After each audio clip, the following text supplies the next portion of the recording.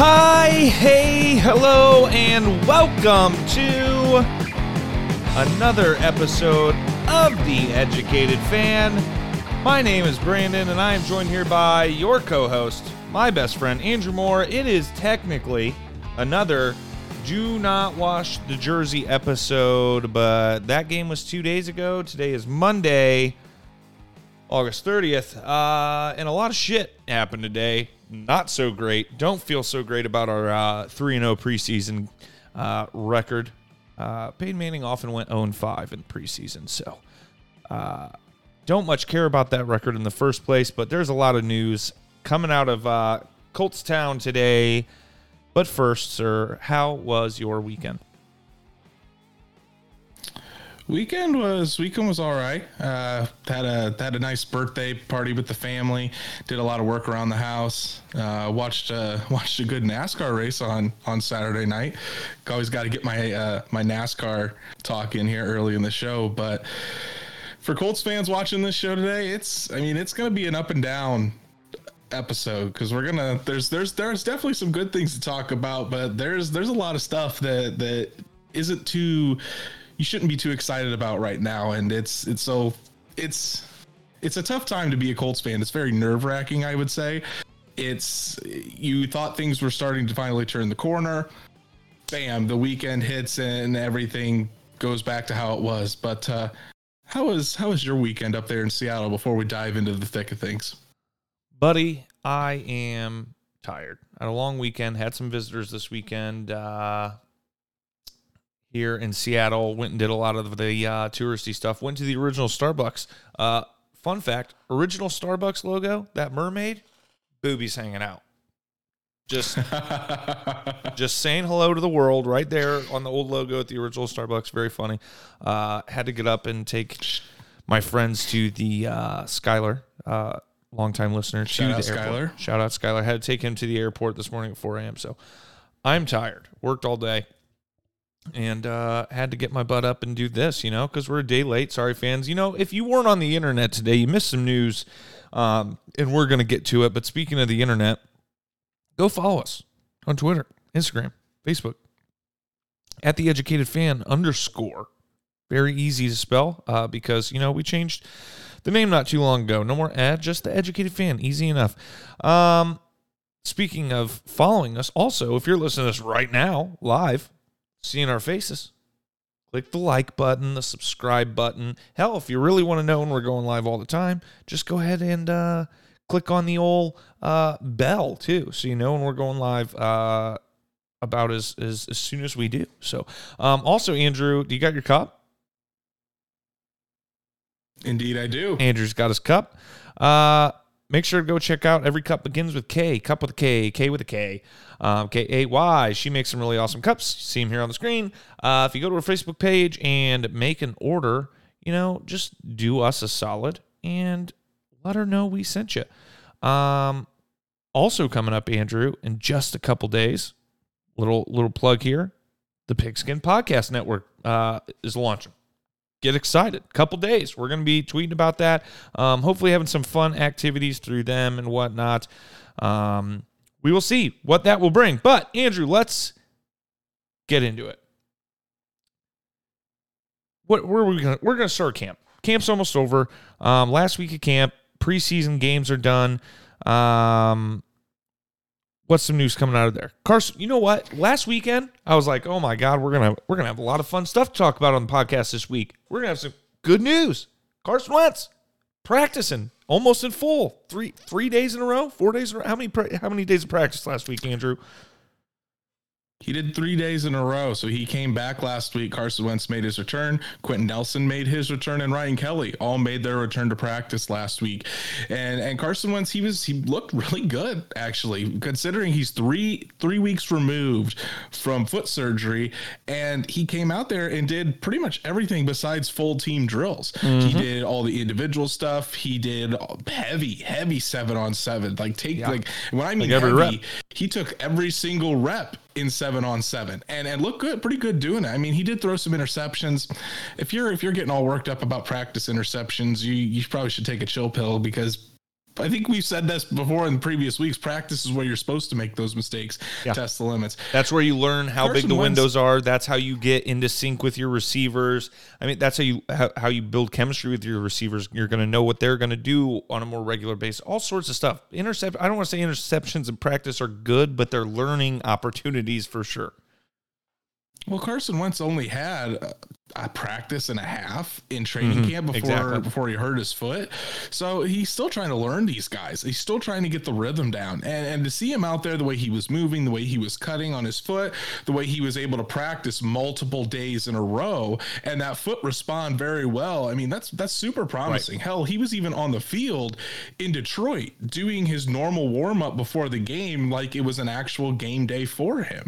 And that's very encouraging. All signs point to that foot healing incredibly well. There haven't been any setbacks in regards to the foot, and he is on pace to start week 1. And who would have thought that when they thought that the initial timeline was 5 to 12 weeks? He looks like he's going to make that 5-week mark pretty quickly and pretty early than that. So I mean, he had a great week. Quentin Nelson came back and had a really good week of practice. He started actually full team drills today. Was his first day in full team drills. He's been looking good, hasn't had any setbacks against his foot injury. And Ryan Kelly came back last week as well. He hyperextended his elbow in that first week of training camp. We haven't really seen him since. He was able to come back this past week, and he actually started participating in full team drills by the end of last week as well. So it looks like the offensive line is starting to get pretty healthy. I mean, Quentin Nelson is back full participating. Ryan Kelly, Mark Glowinski, Braden Smith, all 4 of those guys are out there. And the way Eric Fisher's And I was going to say a guy you don't have on the list, Andrew, Eric Fisher. We're hearing the beat writers that are at camp talk about seeing him on the sidelines doing drills and whatnot and being active. He's not doing any kind of practicing with the team or anything like that, but he's doing well in his recovery. From what I'm hearing, and give you some insider information, I need a horn. Shit, I need a horn. Oh, I need a horn. I don't have a horn. If this tells you anything, in my final roster prediction, Eric Fisher isn't on the PUP list. He's on the active roster. Insider information from Andrew Moore. Eric Fisher is on the active roster, and now because of what happened over the weekend, his week 1 status is a little bit in doubt, but week 2 is in play. And he could possibly be out there starting at left tackle by week 2 if all things go well, considering his current circumstances, which we'll talk about in a little bit. Week 2 would be wild. That would be so exciting. Andrew, let's talk more about Carson Wentz. We're going to talk more about Carson Wentz, but let's talk more about the early week, good stuff of the week first.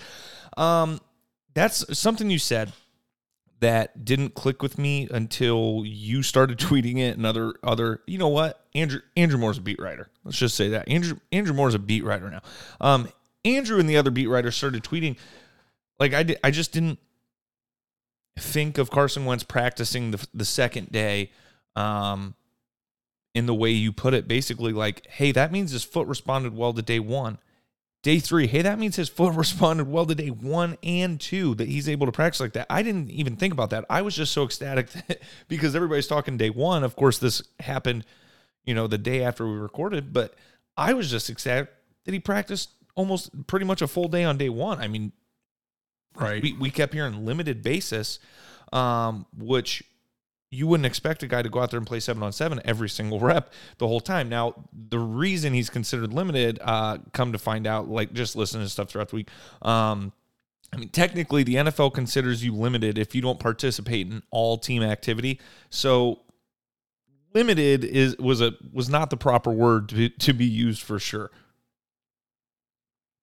Right. And the thing about this is too, he really wasn't limited in the amount of workload. I mean, obviously he wasn't in full team drills, and that's a big part of it. Don't get me wrong. That's a huge step that he needs to take in his recovery because there's a lot more stress on the foot. It's just different when you have 300-pound defensive linemen rushing at you and in your face.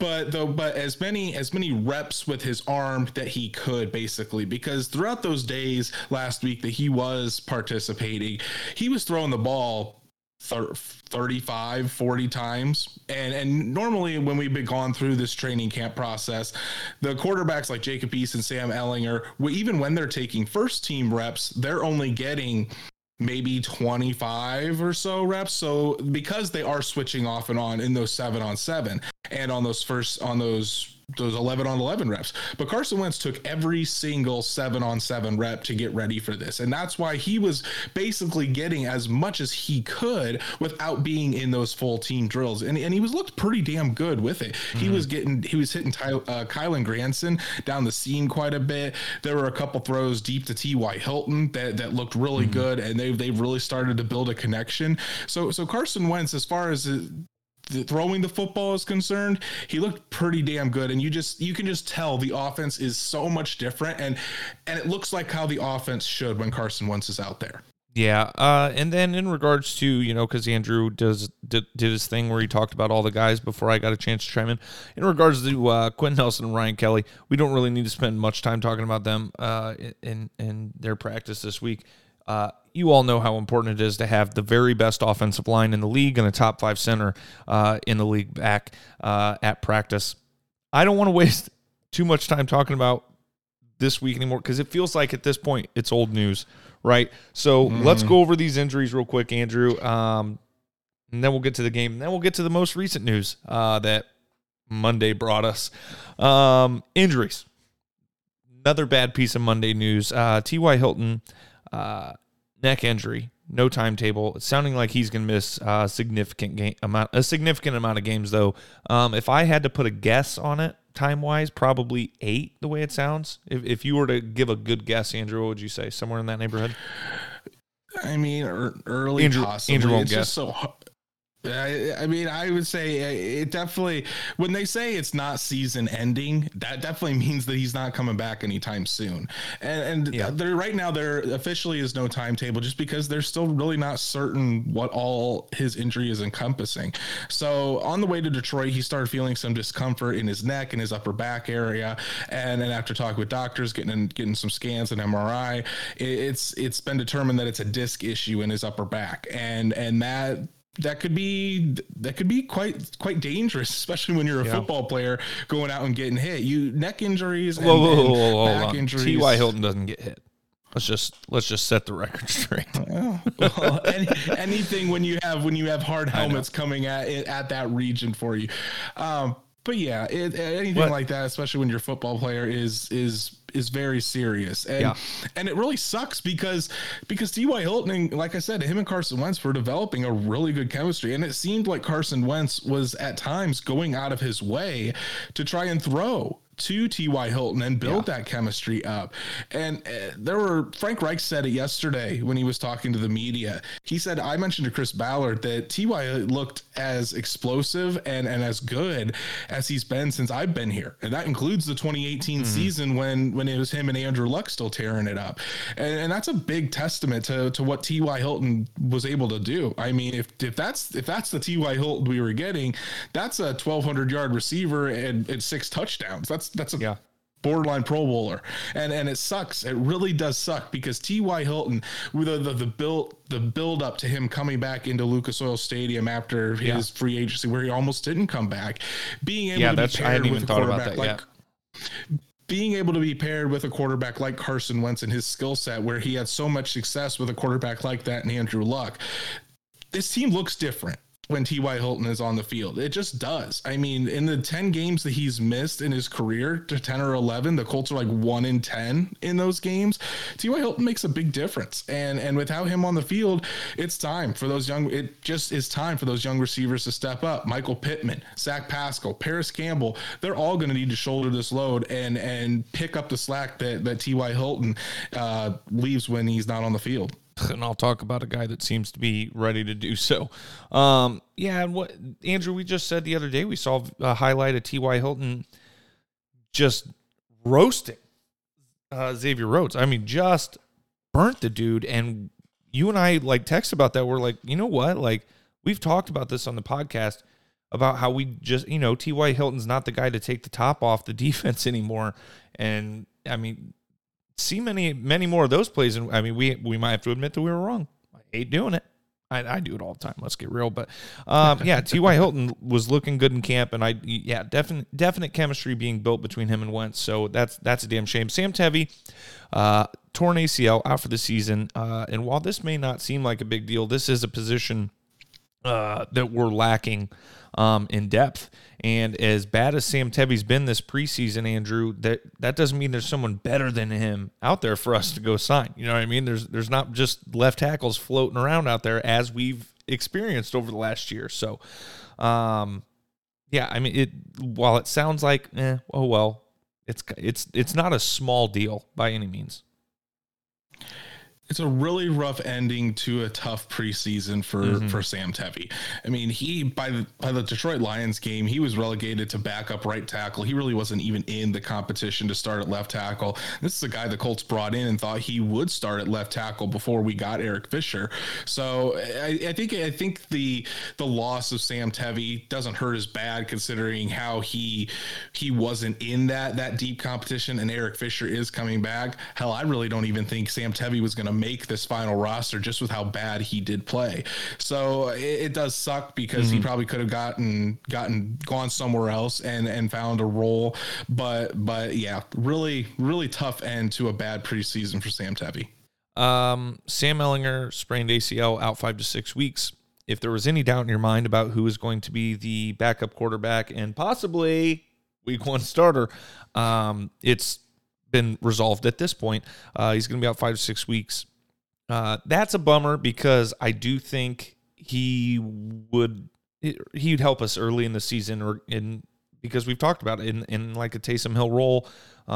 We haven't seen anything or heard anything to indicate that he was going to be used that way, but we had our suspicions. It's not like the Colts are showing anybody their tricky offensive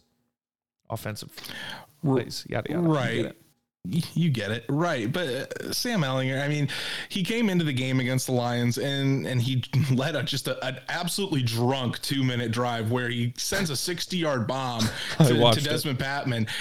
And then he laterals it to Sam Tevi on the very next play. It's like, what is going on? But that hit that he took on the sack, it could have been a lot worse. I mean, he could have torn his ACL. It's a good thing he's only out for about 5 or 6 weeks. So he'll go on IR, but I'm pretty sure the Colt, once he's available, they'll bring him back, and then he'll be the third quarterback. And who knows, maybe late in the season, we'll still get to see a package for Sam Ehlinger to come in and work some magic. Andrew, any of these ones serious? Some guys also left the game against the Lions. Patman, Odom, and Cameron Klein. Yeah, Patman really didn't get too much of an update. He just wasn't able to return with something going on with his foot. George Odom is still in the concussion protocol, but by the time week 1 rolls around, he should be good to go. Cam Klein's a guy that probably won't make the roster, but it just seemed like everybody was going down Friday night at Ford Field. And just at that point, I was like, okay, just get everybody out of here, because who else is going to go down and get injured, especially after Sam Tevi just completely blew out his knee and had to be carted off the field. So it's a good thing the game's got over, and now we can kind of focus on week 1. Can we put any kind of tag on Patman at this point to keep him from going to waivers with this injury, you think? Because if you haven't heard, we think probably Patman's going to get cut. Just 7 days ago, we said the opposite. We think Patman's probably cut.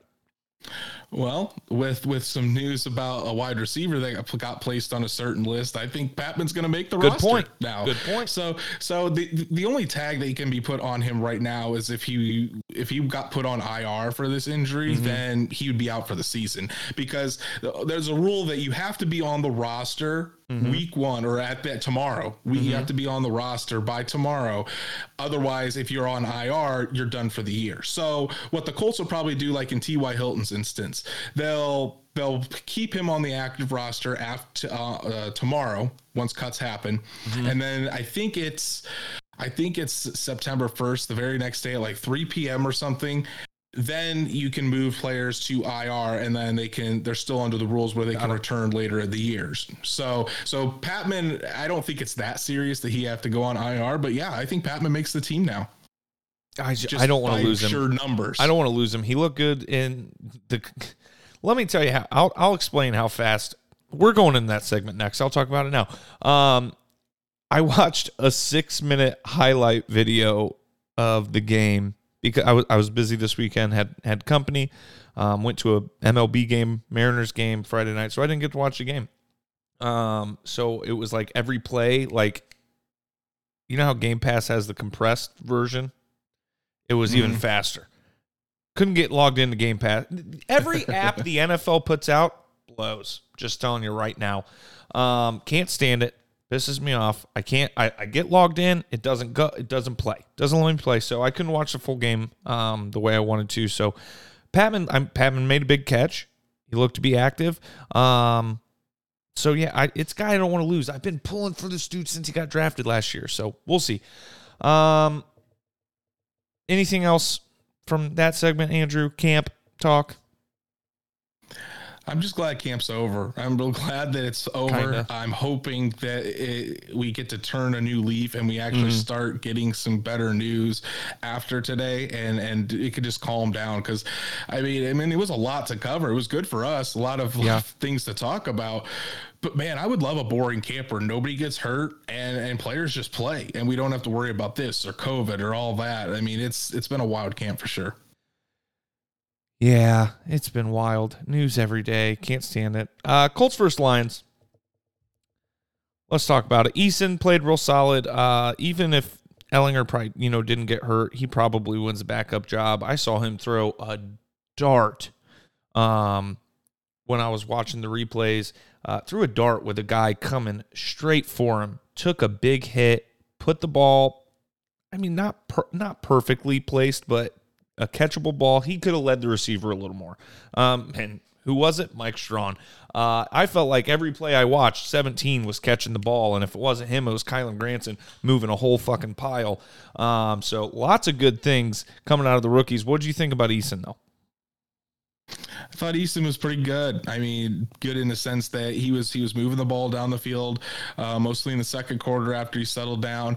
His accuracy jumped out to me. He was a lot more accurate than he was the second game against the Minnesota Vikings. He was putting the ball in the right place, leading his receivers, putting it where only his receivers could get it. He seemed to take some velocity off of a couple of his throws too, which I like to see. But that play that you're talking about, where he stood in the pocket and took a major hit and delivered that strike to Strawn down the field, that's an NFL throw. And we talked about Easton's pocket presence and how in college, especially when he would face pressure, he'd get outside the pocket, try to get away, sometimes prematurely. I haven't seen that as we progressed along in the preseason. He's starting to stand in the pocket strong. He knows he's going to get obliterated in there, but he still delivers the ball, takes the hit, gets up, and goes to the next play. And I really like to see that progression in Jacob Eason's game. So, I mean, even though Ellinger challenged him some, Eason has always been in the lead for this competition. And I think, like I said, Eason's ceiling is higher. I think he's got more pure ability than Sam Ellinger. So it wasn't a shock to me that he was going to be the backup quarterback. He would have been even if Ellinger was healthy. So I feel pretty good about Eason being the backup to Carson Wentz. And now he just needs to continue, because the work's not over for him by any means. Oh, God, he definitely needs to continue to progress throughout the regular season in case he can be called upon, or in case he needs to be called upon, I should say, and lead this team if Carson Wentz goes down or is out for any reason. Vaccinated NFL players to be tested weekly. Is that new news? I think that was a memo in the. Somebody just wrote an article. NFL sent out. That was a memo the NFL sent out, okay, I think today, with their updated guidelines. Okay, well, somebody wrote something about it 14 minutes ago on The Athletic. I just saw it in my notifications. Quiddy Pay. Tell me, Andrew, how did Kwity Paye look? I did not. I couldn't. I know he had a sack. But that's all I know. How did Kwity look? Kwity Paye did his best Robert Mathis impersonation with that strip sack that was recovered by Taylor Stallworth. He looked good. I mean, the dude in a quarter play had a sack. He had a tackle for loss. He had a few run stops. I mean, Kwity Paye is the real deal. I mean, he was the number 1 rated edge rusher according to Pro Football Focus this past week. And he just dominated out there, and it's really good to see because he's got 2 quarters of action and he's pretty much dominated both those quarters in the preseason, and of course it's not against starters or anything like that. It's only the preseason, but it's good to see because in the regular season he's going to have DeForest Buckner and Grover Stewart next to him that are taking up the middle. He's going to get a lot of one-on-one opportunities on that edge. And if you try to slide protection over to Kwity Paye, I mean, sure, DeForest Buckner will take that all day and he'll just go up the middle and get a sack. So he's really looking like he's coming on. And something that needs to be mentioned too is the Colts have really changed Kwity Paye's entire style of play. At Michigan, he would line up right in front of the tackle. We talked about this last week. Like in like a frog 4-point stance. And instead now he's moved outside the tackle and he's able to use that speed rush. And he is just so quick off the ball. He really does remind me of a Dwight Freeney or Robert Mathis as far as his get off is concerned. Big time hype and praise for Kwity Paye. This kid's going to be a good one. And you know, I don't really get too hyped up about players. Kwity Paye is one of them. Yeah, I love it. He's got it. Let's talk. We love saying they've got it. He's got it. Surprise cuts tomorrow, Andrew. You wrote an article on this. Who are some guys you mentioned? So one article I wrote is I thought Marvell Tell could possibly be a surprise cut just because we haven't really heard about him at all in this preseason. And only time I heard about Marvell Tell one time was about a bad play. That's it. And I really watched him on Friday night, and he really just didn't make very many plays. But now, considering with all the situations, with all the injuries, guys going on IR, guys on the COVID list, now I think Marvell Tell will make it. Another surprise cut I have is I got Taylor Stallworth. I don't have him making the team. I think that instead Andrew Brown is going to make it because Taylor Stallworth plays more of that nose tackle at 3 technique behind to back up DeForest Buckner in that defensive tackle position. So I've got him not making it. I didn't have Desmond Patman making it until the T.Y. Hilton injury news, but I think Desmond Patman now makes the team. Farrod Green, he had a really good camp. 2 pieces of news could have kept Desmond Patman on the team. Right, there we go. Farrod Green at tight end had a good camp. Colts are only going to be able to keep 3, so I don't really think that's a surprise cut. But it's just a shame that there weren't more tight end spots. So what about some surprise guys making the team?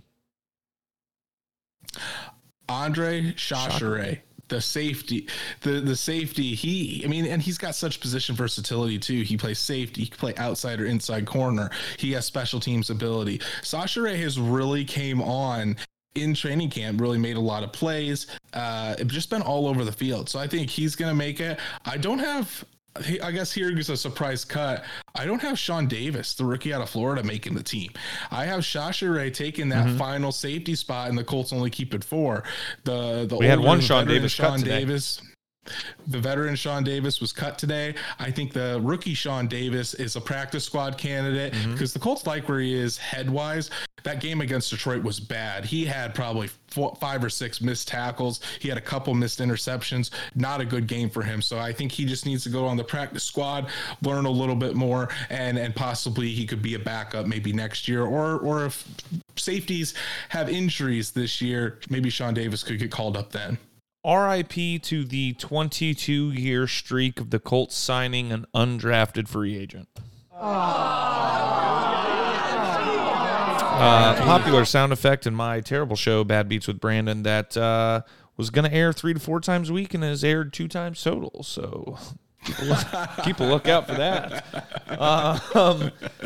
Hey, listen, you can't shit on yourself, then you just don't have a sense of humor.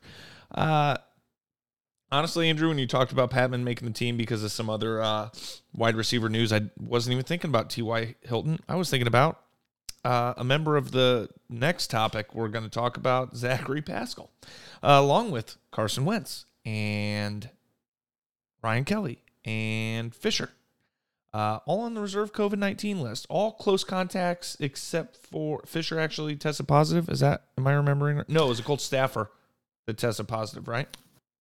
Fisher does have COVID-19. Quentin Nelson originally was a close contact this weekend, but he's already off the list and practicing. Does that mean he's vaccinated, or that means he's not vaccinated? Eric Fisher, not Eric. I meant Quentin Nelson. Because if you're a close contact, that means you were not vaccinated, right? Because if you're vaccinated, you just have to produce a negative test. If you have to sit out a certain of the 5 days, and you're just a close contact, that means you're not vaccinated. Okay. So we know for sure Quentin Nelson, Carson Wentz, Ryan Kelly, and Zach Pascal are not, because a staff member tested positive for COVID, and that's why Wentz, Pascal, and Kelly are all close contacts. None of them tested positive. If I had to guess, it'd be somebody in the training room.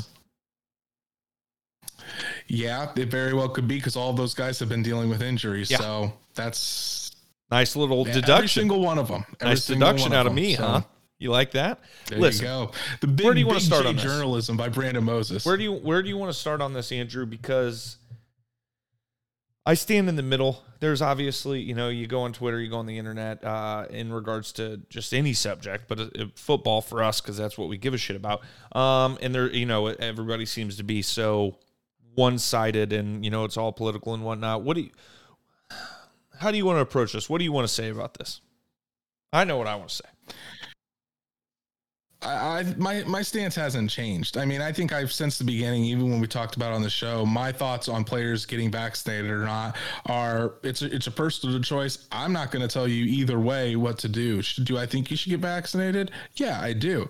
Am I going to belittle you if you don't? No, absolutely not. Are you going to call them a bad teammate if you don't? They're grown men. They can make their own decisions. And yes, the NFL is making it very difficult if you don't get vaccinated because of these stiff protocols. And whether you like it or not, I mean, that's where the protocols are for these NFL players, and they know that, and they still are in charge of their own decisions. What I don't like is people saying that criticizing somebody's character just because they don't get the vaccine, or criticizing their entire makeup and making things personal because a football player is missing time on his own team, something that you don't have anything to do with whatsoever, and you're still criticizing him. And there's a columnist in the Indy Star that's really doing it, ripping into not only Carson Wentz's character. Yeah, go right ahead. Let me just start this off. Now. Indy Star writer Greg Doyle fucking sucks. He's a fucking moron. I'm just roasting him on Twitter lately. I mean, I'm just tearing into this dude because I can't stand it. One day, he's saying, Jacob Eason, I want Jacob Eason to be the starter, and I hope he wins the job because Carson Wentz isn't vaccinated. And then he goes, oh my God, Carson Wentz is back. He looks so good. I'm so excited. And now today, fuck Carson Wentz. Piece of shit. Not vaccinated. Terrible human being. Carry on. It's kind of laughable at this point, honestly, that people can get so worked up. I understand that people can be huge Colts fans. I mean, I'm a huge Colts fan. I've got season tickets. I follow the Colts probably as closely as anybody that I know. And the thing about this is there are more important things in life. Yes, it's going to make the Colts season more difficult, but the thing is, it's their decisions. You can agree or disagree with them, but people need to start to understand and learn to respect other people's decisions on what they do with what they put in their bodies. And if they want to take the vaccine or not, I don't think it's anybody's place to force that on it, whether it's fans on players, whether it's the NFL or media members. If the fans that are so pissed off about this have an issue, they need to take it up with the NFL and the NFLPA. The NFL wants them all to be vaccinated. The NFLPA are the ones, that don't want to make that a mandate. But if you're so upset, go after the people who aren't making it happen. They can. It's legal. Hospital. My fiance's a nurse. She has to be vaccinated unless she has a medical reason not to be. There's places you're legally allowed to force your employees, but the NFLPA bargained for not. So go get mad at them.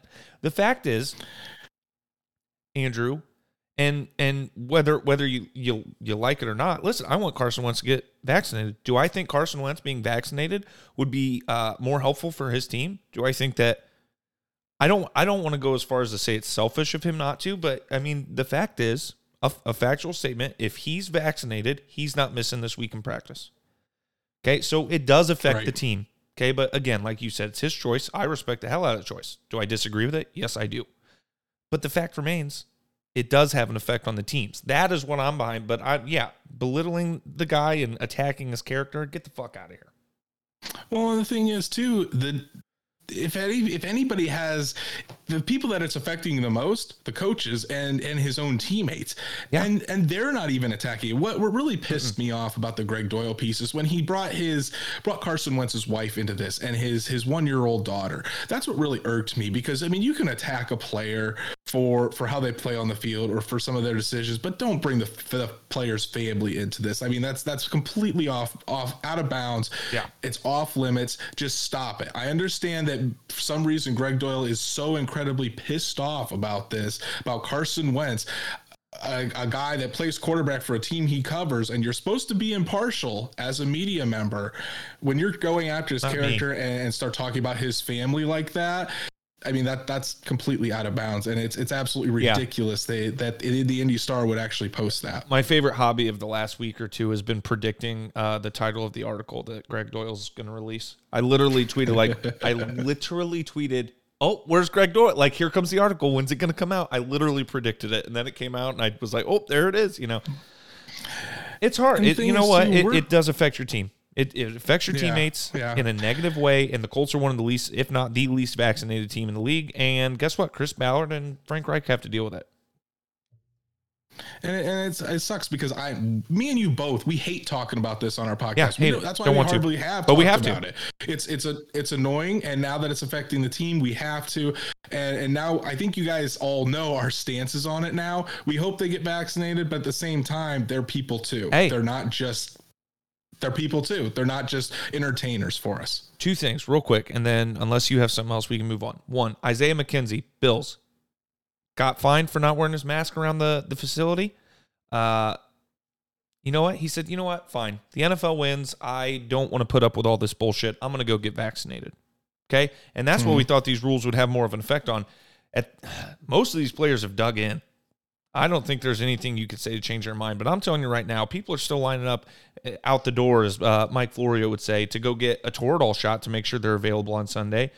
They do all sorts of shit, which, by the way, Toradol, actual for sure factual evidence that has negative long-term effects on your body. And they're willing to do that. That doesn't make their argument, oh, we don't know what's in it, doesn't make sense. It's fully FDA approved now. But yeah, it just doesn't make sense to me that that's the excuse. And, they're willing to do just about anything else they can to get out there on a Sunday. Whatever. I don't care. We're going to deal with it all year. So get ready to ride. Every team's going to deal with it all year, whether you're vaccinated or not. Not the Falcons. Not really. It's just not the Falcons. They're 100% vaccinated. Well, they're 100% vaccinated, but Frank Reich and Matt Eberflus are both vaccinated, and they still got COVID. So teams are going to have to deal with this all year. If you get that negative test, you're back. The fact still remains the same. Teams are going to have to deal with this all year. Yeah. And honestly, I'm over talking about it. We're going to talk about it when Colts players go on the list. Other than that, I kind of want to stick to football. I really do. I'm going to talk about it when we get to Hard Knocks. Not a lot. I'm just fucking around, but all right. Is that it? Can we move on? Can we go talk about more football things now? News around the league. Yeah, sure. If I can pull up the right stuff here, of course, Andrew. All right. News around the league. Let's talk about some. 5 minutes. Wow, Andrew's really putting a time constraint on me here, and he's the one that's going to take it over. Let's talk some QB battles, Andrew. And I missed on some of these for sure. Saints, Jameis Winston is been announced the starter over Taysom Hill. Great decision. Here's why. I think this is one of the determining factors. And then Peter King, actually, I heard a story from him today too. One, if it was close, okay, Jameis Winston, Taysom Hill, if it was close, why not make Jameis Winston the starter, and then you can still have your Taysom Hill doing the Taysom Hill things? Makes sense, right? I never thought of that. That never, went off in my brain. Number two, Peter King did this whole traveling around camps thing over the last couple weeks or something. And he was talking to Sean Payton, and Sean Payton was talking about how the number one thing they're going to miss from Drew is the 2-minute drill, that he was an absolute master. And not 20 minutes later, they're wrapping up practice and they're doing a 2-minute drill. And Jameis Winston just is lights out, drives the team down the field from the 10-yard line down to score a touchdown. And Peter King basically said, I think that's the minute when Sean Payton finally decided, like, okay, yeah, this is our starter. I think just Jameis Winston has the potential to be a franchise quarterback when put in the right situation, especially with a coach like Sean Payton. And that's key, especially with a quarterback that has gone through what Jameis Winston has gone through, going from the number 1 overall pick in the draft to being cut basically, or not chose to re-sign by your team, then being a backup.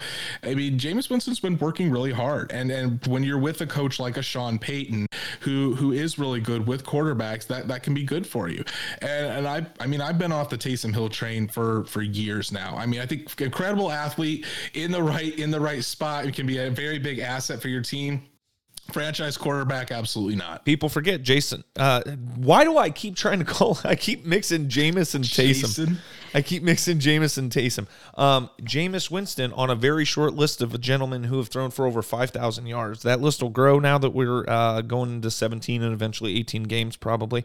But as of right now, 16 games, short list. Peyton Manning's on it. Jameis is on it. Drew Brees, Tom Brady. Is Brady on it? Matthew Stafford. I know Matt Stafford. Brady got 5,000. Hey, it's a short list either way. You get the point, okay? There was something there with him. Bruce Arians didn't want him there when he got there. Okay? Right. Just didn't want him there. That wasn't his guy, so he didn't want him. Broncos, Teddy Bridgewater. This was a kind of a surprise to me, I guess. Broncos, Teddy Bridgewater over Drew Lock. What's funny about this is they could have drafted Justin Fields, who apparently is the next coming. I'm not going to get into that again today. Yeah, I saw that when they decided to go with Teddy Bridgewater, a guy that's going to get you maybe a 500 record, if that, over Drew Lock, who, I mean, Drew Lock is Drew Lock. I think he has good potential, but he just seems like he can never put it all together. And you know what? This is going to put the Broncos in the middle of the first round again next year. Mediocrity, and they're not going to be able to get a franchise quarterback for the future. So the Broncos are in real big trouble unless they're still betting on Aaron Rodgers being available next year and trying to get him. They're going to be in trouble as far as finding their quarterback for a while. Talked to James, a family member of mine who's a Broncos fan. He likes the Teddy Bridgewater move just in regards to the fact that he doesn't turn the ball over a lot. So makes sense. Mm-hmm. Also, he's with an offensive coach from the Vikings. They was there with him at the Vikings when he was starting to look real good. Jaguars, Trevor Lawrence over Gardner Minshew. What? Are those parentheses something you're saying they should do? The Gardner Minshew trade? That happened, brother. Shut up. This man was so off the grid this weekend that he doesn't know. Grid, bro. I had no idea. Gardner Minshew was traded to the Eagles for a 6th-round pick. You didn't hear that? God, no, I didn't hear that. That's funny, but that's not even the reason I want to talk about this. That's so funny. So he won the competition over Minshew. We knew that was going to happen. Apparently, Minshew to the Eagles for a conditional 6th-round pick. Speaking of the Eagles, I saw today that Deshaun Watson won't get rid of the no trade clause to go to the Eagles. Anyway. The reason I brought this up, Andrew, Travis Etienne, we'll say, I mean, that's coming news later, is out for the year. The offensive line's not very good. Dan Patrick, a guy that we both respect quite well, honestly believes that they should not start Trevor Lawrence right away. And this is before the Minshew news. They shouldn't start Trevor Lawrence right away because you just don't want the guy to get hurt. What's your take on? I disagree with that because I think he has more weapons than everybody realizes. I think people are really downplaying some of those receivers. But what's your take on, like, hey, for his protection, maybe let's not start him? Just for you got to start Trevor Lawrence. I agree. You got to. He's the number 1 overall pick. He was by far and away the better quarterback over Gardner Minshew. They were keeping this. They acted like it was a competition when really it wasn't. I think it's stupid that they went through all of this. The Jaguars are going to be the Jaguars. They went through all of this, and then they took reps away from Trevor Lawrence and gave him to Gardner Minshew just to trade him away to the Eagles for a bag of peanuts. I mean, honestly, what purpose was all of that in having this fake quarterback competition when everybody and their mother knew from day one Trevor Lawrence was going to be the starter?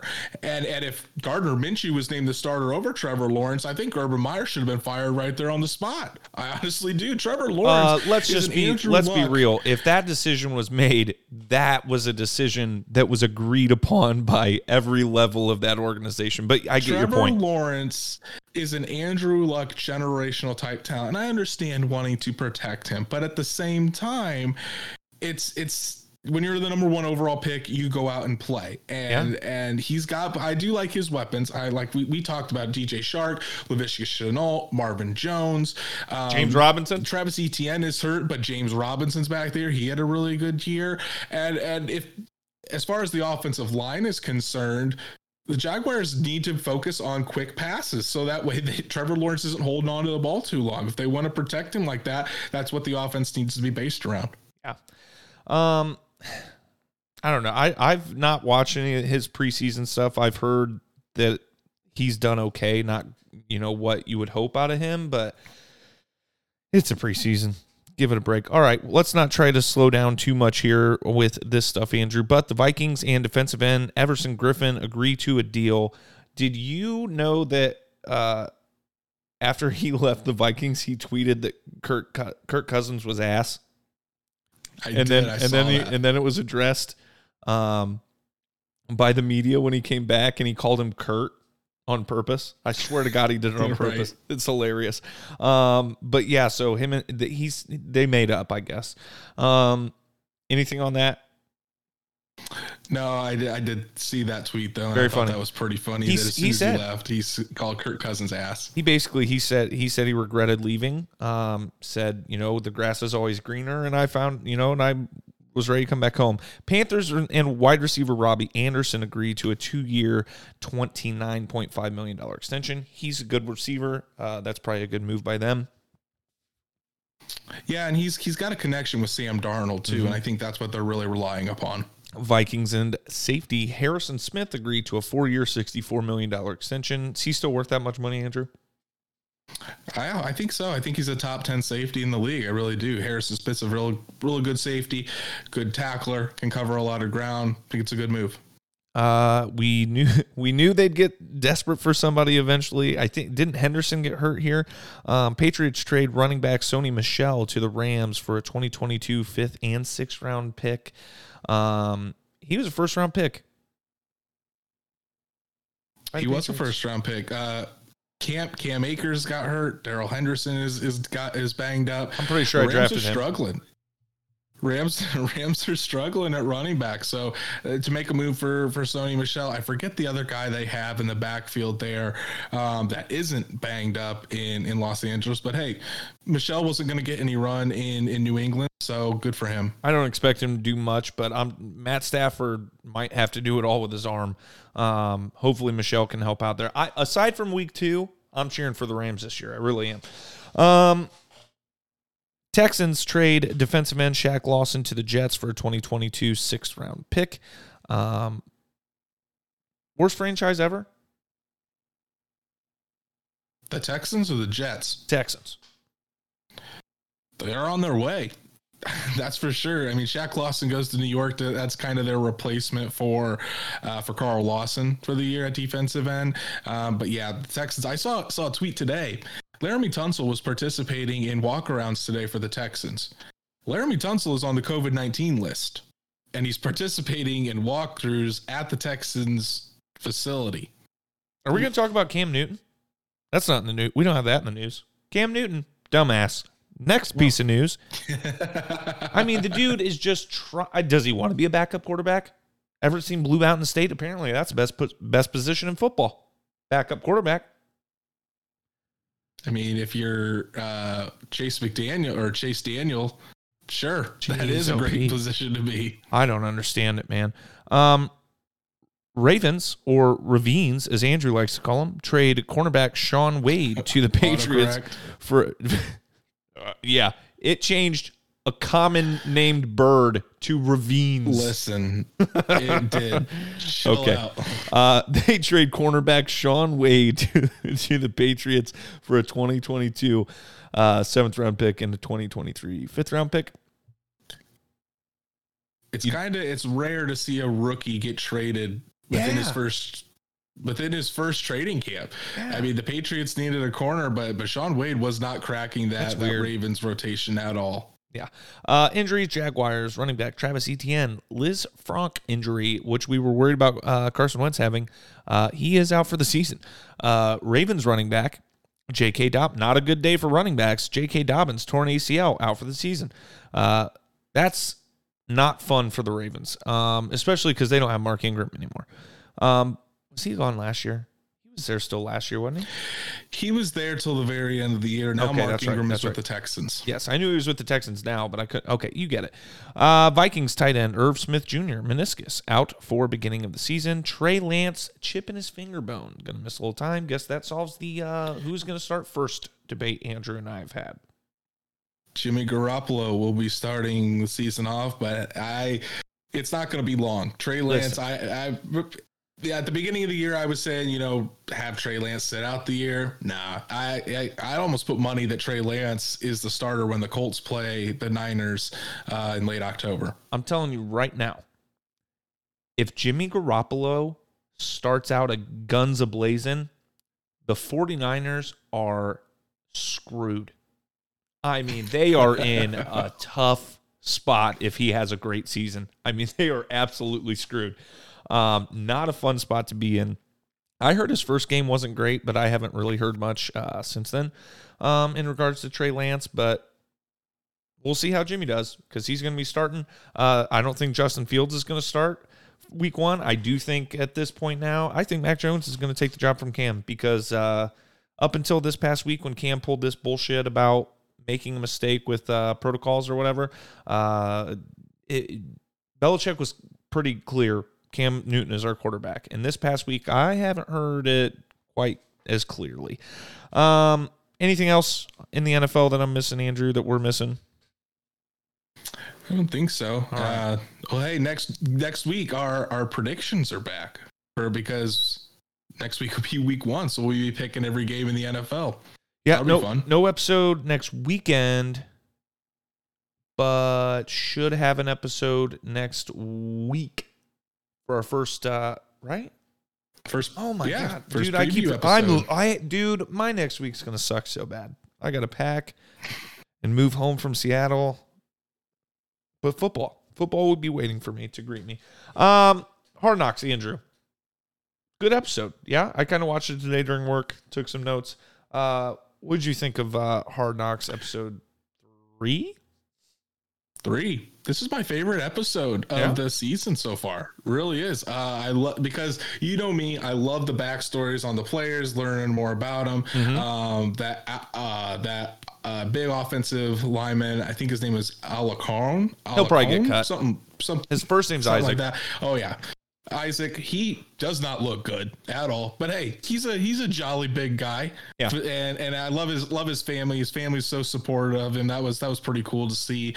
But yeah, I think that was my favorite thing, was just seeing all these guys now on the back end of the roster that you don't really hear too much about, and just learning their backstories. I think it's really cool that, and they talked about it with him, but I think it's cool international players are going to be allowed to have their country's flag on their helmet instead of just the United States flag, which, I mean, yeah, USA, obviously, but also if these guys are from somewhere else and they want to rep their country, I know it's the National Football League, but it's the World Football League. Realistically, I mean, this is the football league. I thought that was pretty cool. Yeah. Just as a coach, Andrew, I wanted to talk about him just a quick bit too. As a coach, like you could see that they see potential in him. I mean, why don't they pull him aside instead of just letting him flail around? Pull him aside and say, "Listen to me. I see potential here. I need you to do this specific. I need you to get your head out of your ass, and I need you to do this. Can I see this out of you today?" You know what I mean? Maybe they did. Maybe you see more of it or would see more of it if you were there. But it just felt like if you want the guy to stand out, go have a conversation with him real quick and put him back out there. I don't know. Right. And I forget the running back's name. Maybe you have it written down.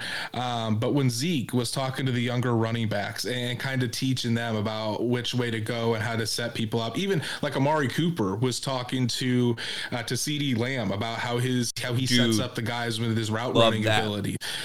That is the type of stuff that fans never see, is that communication between a veteran and a younger guy, the teaching. I mean, can you imagine being a fly on the wall, hearing the conversations that Marvin Harrison had to Reggie Wayne, who had him to T.Y. Hilton, who's having them with Michael Pittman Jr. and Paris Campbell, just to hear that the nuances of the receiver position. I thought that was pretty cool to see as well.